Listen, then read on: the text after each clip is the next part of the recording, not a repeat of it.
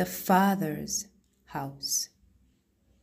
Sometimes we judge and condemn ourselves to a life without the Lord to different degrees because what we have done is so egregious in our eyes. One of the hardest things to do is forgive ourselves, especially when we think we should have known better. Thinking about the prodigal son helps us to see the ways we go about punishing ourselves for wrongdoing instead of just running to our Lord without hesitation. First, the prodigal son condemned himself and placed himself at the mercy of others.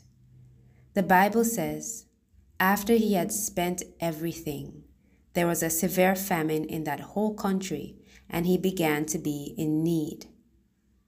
That was his window to turn around and go home. But many things stand in our way, like pride, shame, unforgiveness, and more. So he went and hired himself out to a citizen of that country who sent him to his fields to feed pigs. Punishment. It's when you have the wealth of mercy in the Father's house to go back to and choose the paltry mercy of strangers instead. Next, he longed to fill his stomach with the pods that the pigs were eating, but no one gave him anything. Living in any kind of shame, much more protracted shame, is not God's heart for any of his children. The bread of life is our food. Why would any of us come to long for anything else and allow ourselves to be so mistreated? The prodigal son devalued himself so much that he became less than the animals he was caring for. He was not even worthy of their food. Finally, the prodigal son did decide to go back, but by saying, I am no longer worthy to be called your son. Make me like one of your hired servants. Sigh.